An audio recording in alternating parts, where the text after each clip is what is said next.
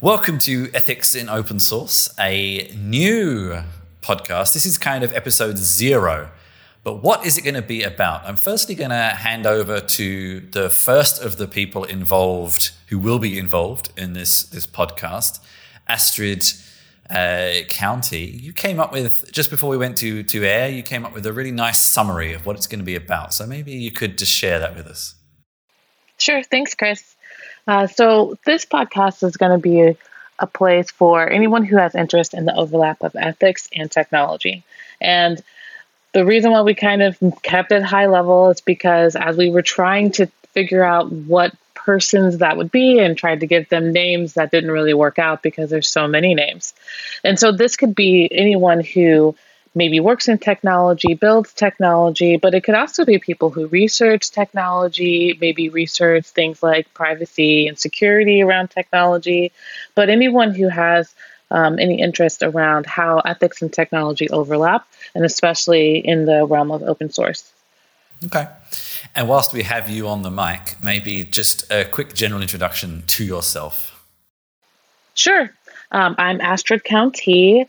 I am trained as an anthropologist, but I also build technology and work as a chief of staff at a biotechnology company called Semvita Factory.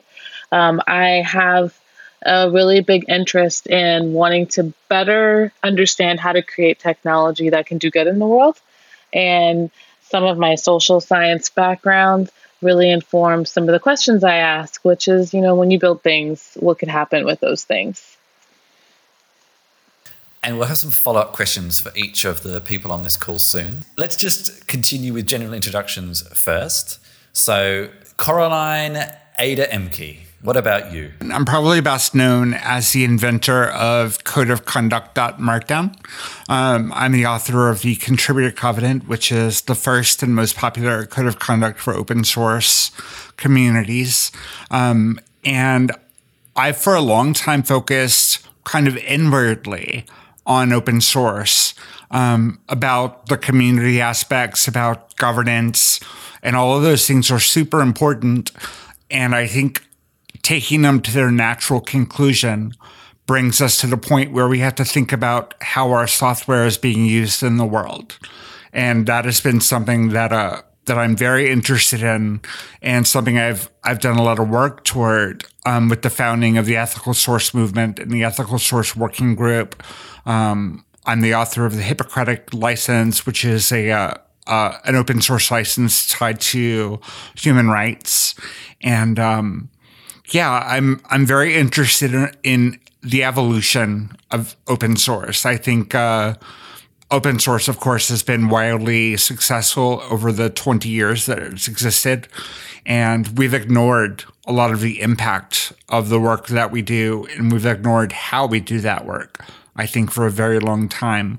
So my goal with the Ethical Source Movement, and by extension with this podcast, is to get those conversations going and get conversations that lead to action. We all have a role to play in the next wave of open source, and I would like that next wave to focus on an ethical framework moving forward, because we have the potential for so much good in this space, and we need to think about how to incentivize positive pro-social behavior in open source and disincentivize things that cause other people harm. So that's kind of like my mission here. Next up, Mike. Now, Mike and myself, you're not actually going to hear too much from moving forward. So we're going to be more back of house, but we thought we would come on for this show anyway. So Mike, how about you? What brings you here?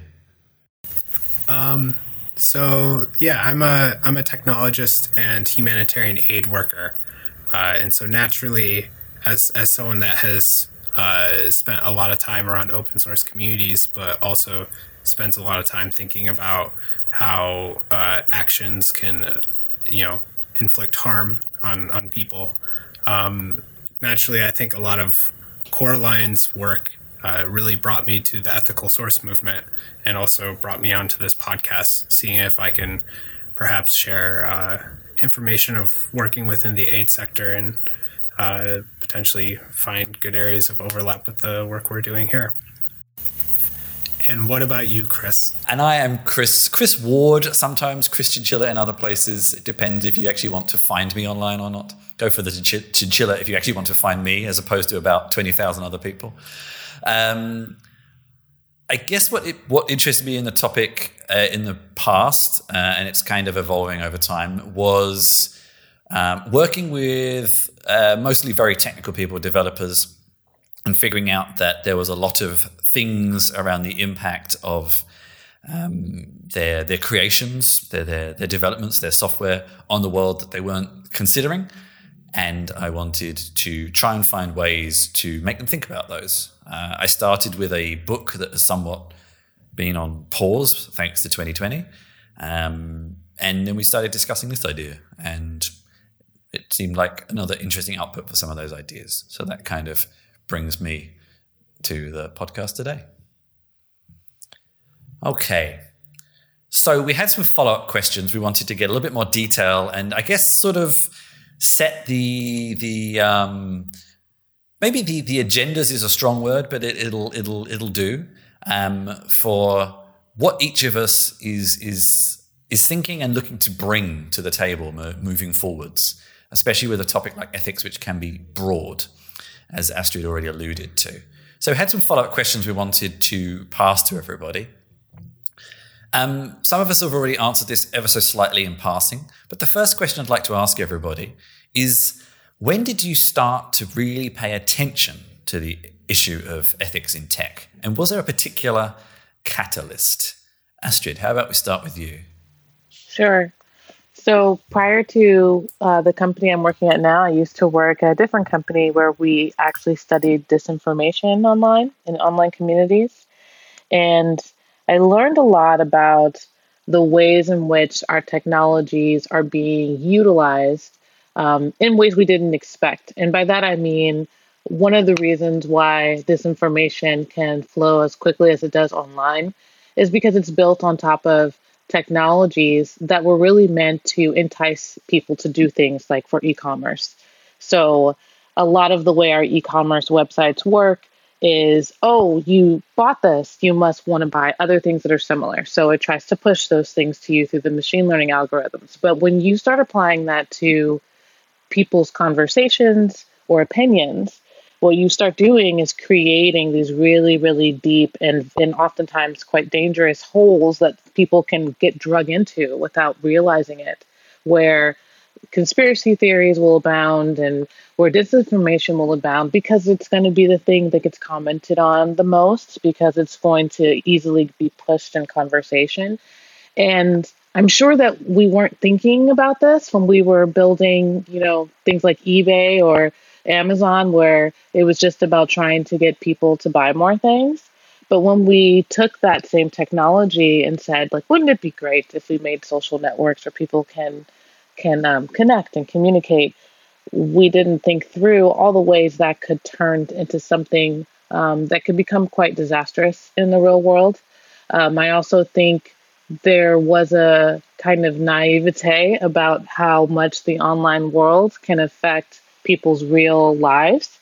I know for me as a kid, when I used to be online and go into chat rooms, it was kind of a separate world. It was like, this is another life. That's why you have screen names, because you can build your own image. And it wasn't, the two never had to meet unless you wanted them to. But now that these technologies have become so ubiquitous, and even in parts of the world where people don't have computers, they have phones, it's made the things that we created, these platforms on, those algorithms are now a big part of how people get their news, how they figure out who they like and who they don't like, and who they listen to and who they believe. And because we don't even have a really good understanding of why people will pursue the types of things that they do and what happens if they get kind of into a really bad place and how can we pull them out of that. We don't really have a good way to do that. And we don't even have a full recognition that there is a community aspect to this, like how in the olden days of forums, it was a community and you kind of felt a responsibility to one another. Now there's a lot of individualism online as well. I have the right to do what I want to do and say what I want to say. And it doesn't matter if what I'm saying or doing could affect something or someone else negatively. That's their problem. We kind of are in a really strange place because it's as though we created this sort of fake world that became a real world, and nobody took down the notes and of the rules of what we did. So it's really hard to figure out our way out of it. I think it's possible, but it made me really start to think more deeply about what happens when you make things. It's very, I liken it a lot to Oppenheimer and his regret with the technology that was used for the atom bomb. And I don't think that it's something, I'm not trying to be like over dramatic about what's happening online in that regard, but I do think unchecked, it can get really, really disastrous. And we haven't done a good job of trying to even just understand or ask the question of what happens when we make these things. What happens if you take this technology and put it in a place we didn't expect? And that made me more interested in wanting to do more and learn more.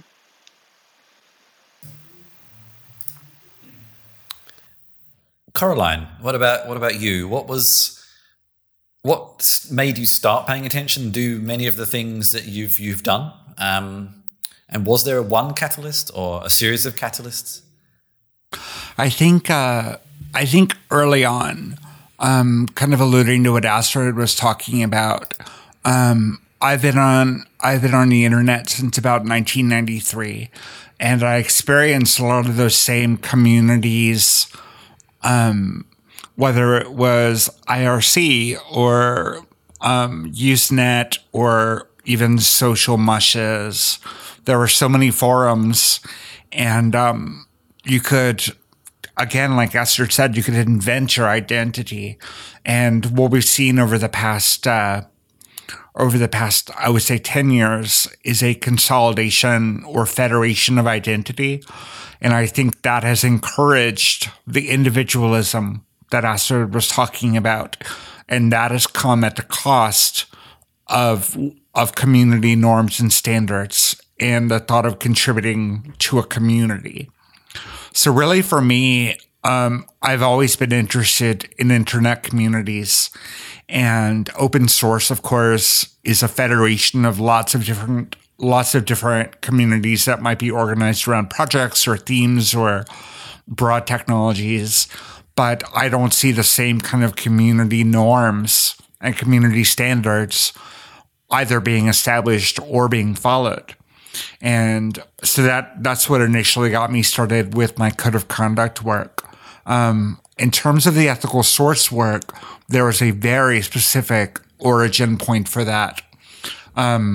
There is a Latinx and Chicanx activist group called Mijente, and they've been running a campaign for about a year now around about 2 years. No Tech for ICE.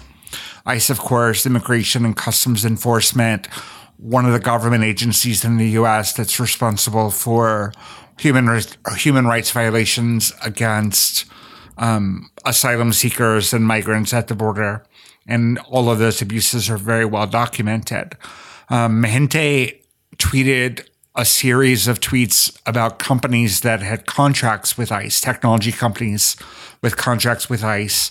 And I saw that series of tweets, and lots of people saw that series of tweets, including a guy named Seth Vargo. Seth had previously worked at Chef. Seth is a very active open source contributor. And when he saw Mijente's tweet via Shanley Kane, when he saw the tweet that came from Mijente and Shanley, he realized that work that he had done was actually being used in support of Chef's ICE contract. And he was horrified.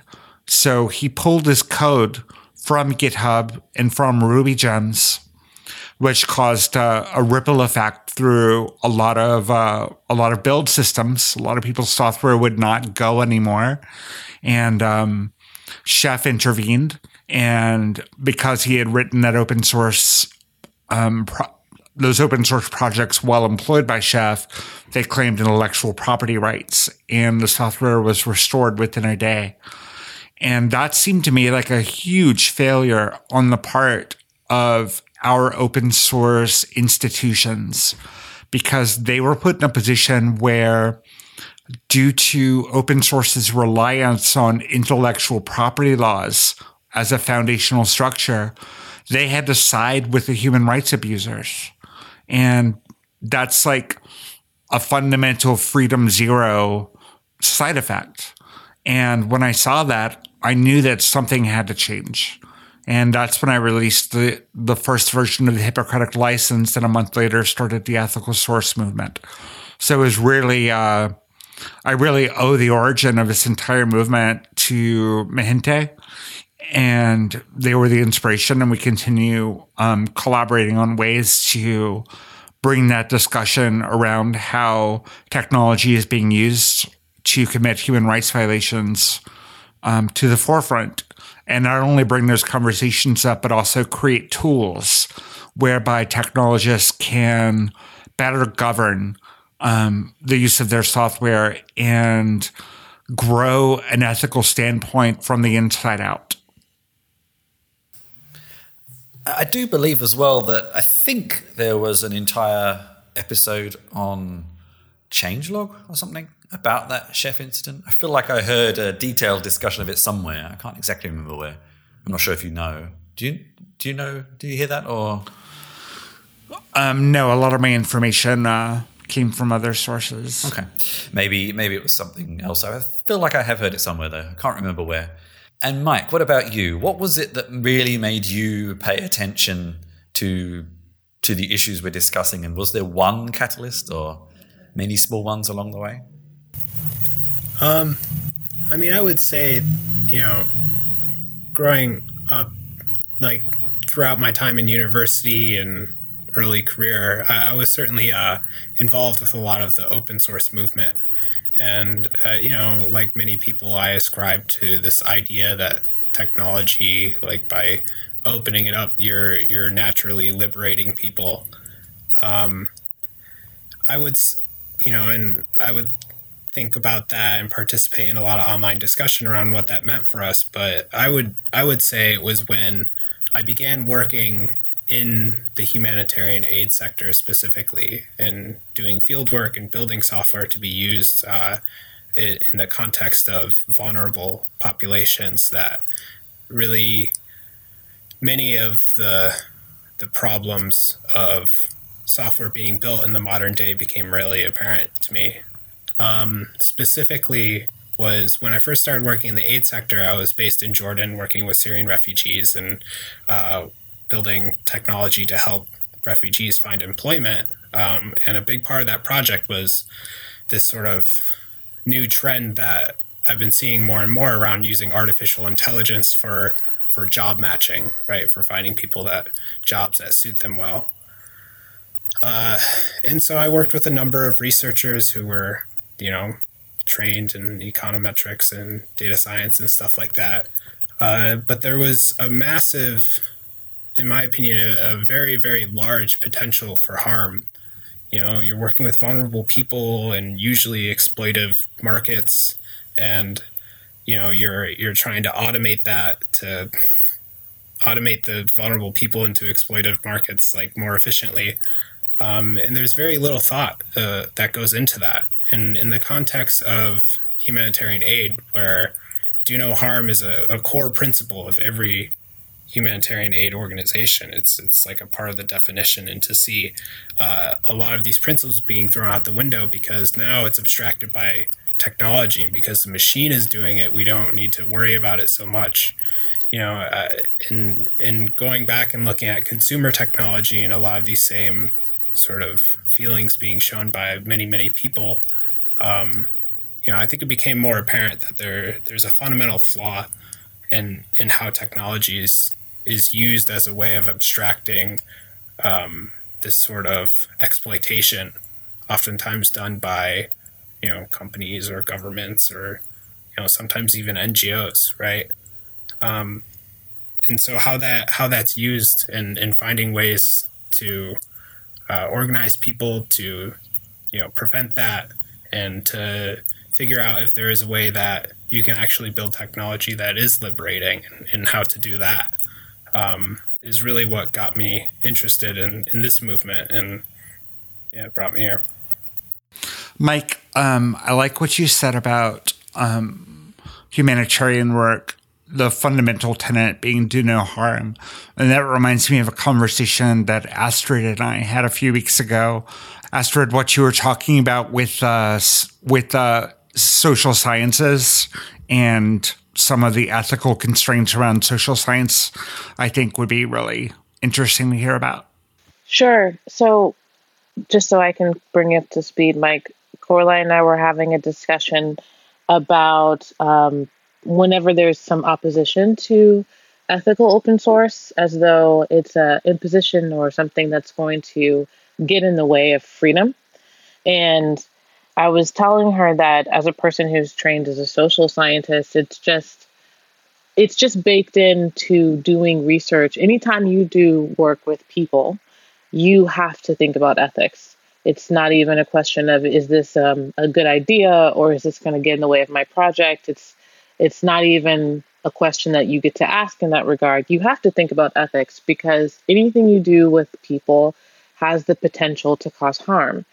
And for a lot of the different work I've done, especially like academic stuff, it's not even things that you would think you would need to kind of debrief people on. It's situations where you tell them, okay, I want to give you a survey, or I want to let you do this experiment, and then you could tell me how you feel. But even then, we still have to go through a long debrief and make sure that if you've been harmed in any way, that you have access to resources so that you can get whatever help you may need. And then when I learned and became a technologist, it was just a very abrupt kind of introduction to a world where large scale extreme manipulation is happening and nobody is thinking about ethics at all. And then it comes up maybe after the fact, or if something occurs. And then it's a discussion about like, well, how are we even supposed to do that? How can you really be a technologist and especially do anything open and think about ethics? And it just seems to me like almost like an ignorance of the point that you're working with people, and it's your duty to ensure that whatever you're doing is not going to leave them in a state that's worse than how you found them. And that you still, even with all of that forethought, can't always predict what may happen as a result of your technological intervention. And so at the very least, you have a responsibility to make it possible for people who have been harmed to seek some sort of help, which is something else that it seems like doesn't get discussed or doesn't have a path when technologies are being created. And I think it's just, in a way, it's almost like we're being very adolescent or childlike in this sort of wonder, which is one of the things that draws people in to being a technologist, is that you get to come up with ideas and you can make them real. And I don't think there's anything wrong with that. But I do think that when you get to the state of, I'm ready to deploy this and put this out into the world, then you do need to start thinking about how what you've built could be utilized, even in a way that you didn't intend. And if it could harm people, what are you going to do about that? Because you did create this. And there should be some sort of responsibility for the things that you create in the world. It doesn't mean that you're responsible for all the ways that people may use them, but to just put it out there and just say, well, I hope everybody's okay. That's not a way that any other group would think about their work. It's just, history has taught us over and over again that when you do that, horrible things happen. And maybe because computer science is a younger discipline in that regard, that's a lesson that for some reason they don't believe they need to learn. But it's just an interesting world where you can build things that can affect so many people so quickly. And ethics and just even any type of forethought is not a part of the process. And it just is for so many other things that it seems really crazy. And that, I think it comes down to a couple of points. One is the widespread belief that technology is neutral, and that is such a poisonous idea. And a related idea with Freedom Zero, that there's something intrinsically morally positive about making your software available for any use at all without restriction. I think those two things, the intersection of those two things, is a very dangerous place to be. It's an exciting place to be. It's a very liberating, enticing place to be. As Astrid was saying, the draw of being able to create something from nothing and have an impact is huge. But when you combine that with a refusal, an outright refusal to consider the implications of the things that you're creating, let alone planning and trying to mitigate harm. Like, we don't even get to the point of planning to mitigate harm. We just build it and put it out in the world, and hopefully it'll turn us into millionaires. And that's the motivation. I think the other factor that gets in the way is meritocracy itself, the very institution that open source is built on, which is really nothing more than a reputation system. And it incentivizes certain kinds of behavior which are not pro-social. We focus very much on corporate adoptions, and corporations, of course, don't want any restrictions. So we've created open source directly to be palatable to corporations, and that means leaving behind a lot of our ethical and moral responsibilities, because all we care about is adoption. And that's the incentive structure that we have in place right now. You get adoption, you get a reputation, you get a better job. And that's the cycle we fall into. It's been very interesting listening to you. I almost have nothing really much more to add. I could give my own personal catalyst here. In fact, I was thinking at a time while you were saying this that mine would seem very mundane in comparison, but actually some of the things you just said almost kind of dovetail in from the opposite way, maybe more as a creator of sorts, especially one of them. There's been lots of little ones. I attended lots of tech conferences as a journalist, kind of just after the whole Cambridge Analytica period. And there were obviously lots of talks around this subject, but I always felt like there was very little telling people what to do. It was kind of always, here's a problem, but not very much like, what do you do about it? You jobbing designer, developer, project owner, etc. What do you actually do? And that was kind of something that frustrated me slightly. One personal catalyst that goes actually back some time was when I used to work a lot on a particular open source project, and once had someone reach out to me for a consultancy of sorts on how to implement it, and I met them because they had a very misleading name. And then when I mentioned the name of the company to my wife, she said, "You do realize, A, they're pro-life, which is not something I agreed with. And they actually tried to sue me when I was a student politician." So I think it sort of, there's this aspect of something that a few of you have mentioned about sometimes you put something out there without ever thinking about what could happen. And that's not necessarily putting judgment on what could happen, but thinking about what could happen. And sometimes realizing that especially open source can be used by people you agree with and disagree with, and not always realizing that until you realize it, kind of thing. And then the other one was actually something more recent. It wasn't an open source thing, but I think it really solidified in my mind how a lot of creators think about the act of creating and not the impact. And it actually was at one of the aforementioned tech conferences before he was fired. I don't think he was arrested. But anyway, the ex-CEO of Cambridge Analytica did a talk at a conference I was at. And it was frankly an amazing talk because he was extremely happy to tell you exactly what they did and how they did it, and go into all sorts of crazy details, and seemed in a kind of nerdy glee about what it did and what they did, and almost just ignoring the impact of what some of those things were. And it was a fascinating talk for that reason, just really opened my mind to thinking, seeing how people could see it from the perspective of, here's this cool thing I built, but not what implications it had. And that was probably another one of the ones that really was a catalyst for me of thinking it is important to try to make people think about those implications. Of course, there are some people who aren't bothered by it, but at least try to make people think more. And then lots of little ones, but those are probably the two main ones, I guess.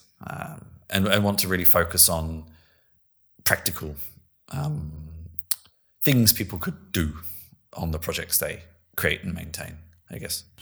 One of the frustrating things for me about this entire topic is that it's not new.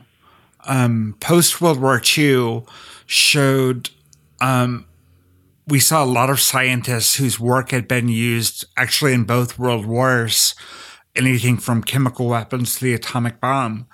Scientists saw the potential for harm in the technologies they were producing, and every other industry except computer science put in place ethical standards. You had the atomic scientists who came together and put together the doomsday clock. To this day, no lethal chemical weapons are produced in the United States by formal agreement with chemical companies. So we saw all these other industries, all these other fields taking steps, and computer science didn't. In fact, most of our early development of computers was directly related to war efforts. And a lot of, even post-World War II, a lot of the research that was being done, I mean, Grace Hopper was a career military officer. And there was an early computer pioneer named Edmund Berkeley, whose work I've studied quite a bit. And he actually worked with Grace Hopper. They were colleagues, and at one point in time during World War II. And he was one of the people who did see the great potential for good that would come from computer technology, but also the great danger to the well-being of people of the world. And his voice was ignored. In 1972, he actually, when he spoke at the Association of Computing Machinery's anniversary dinner, he was the co-founder of that organization, and he actually called out audience members who were defense contractors and other people who were doing things that were morally shady or questionable or downright wrong with computers. He called them out by name. And Grace Hopper is one of the people that he called out, and she's one of the people that stood up and left the room rather than face his accusations. So this is not a new debate. It's just something that we've been ignoring as a profession for 70 years. Coraline, even though it's not new, I also come from disciplines where these are lessons that we've learned over and over and over again, and we still make mistakes. So anthropologists, for instance, have a lot of their work was a big part of the eugenics movement and social Darwinism. And it was a perversion of trying to understand the biological evolution of humans and then trying to work with the state to make those new understandings a part of scientific knowledge. But in the midst of war, it became a way to try to create a human hierarchy. There's also a background of trying to determine like who's primitive and savage versus who's civilized. And then my undergraduate degree, which is in psychology, this is a continuous problem of people doing psychological experiments in ways that are unethical and then causing great harm. I remember being in, I believe, like a social psychology class and learning about the Stanford prison experiment and thinking, who would ever do that? That's insane. Like, why would you just put something out there, don't ever test it, be the administrator of something where you have an obvious bias, and then not wonder what could happen to students who are just participating and don't understand what you're trying to study. But then, like, to your point, Chris, about talking about Cambridge Analytica, like, that's not that different than that Stanford prison experiment. So even in these different disciplines that do have ethical guidelines, it's still something that gets breached over and over again. And so it actually really requires not just having the guidelines, but having enough of a focus on maintaining them, on having there's boards and things like that that you can report people to, but even beyond that, it really takes a community to say, what are you doing? You can't just do that, because even when you do have standards, it gets breached over and over again. And that's part of the reason that I'm so interested in the development of open and ethical source communities in places in the world other than Silicon Valley. I think that that American individualism, that American exceptionalism is baked right into open source.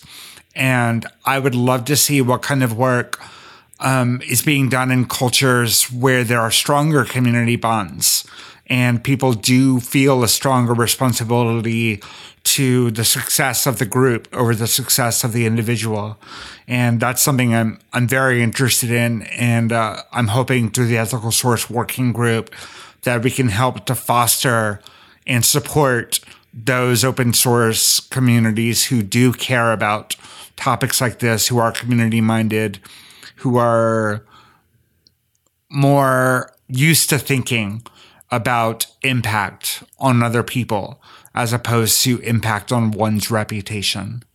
I think that was a wonderful thought to end a lot of other wonderful thoughts. I hope that whetted your appetite to listen to more in the future and continue to subscribe to the feed and listen to discussions we'll have in the future with lots of interesting people from this space and topics we've been discussing. You can find more on ethicsinopensource.com, including more details about all of us involved and what we're up to, and also how to get in touch with us. So until next time, that's goodbye from all of us. And we hope that you will listen to us again soon. Take care, everybody.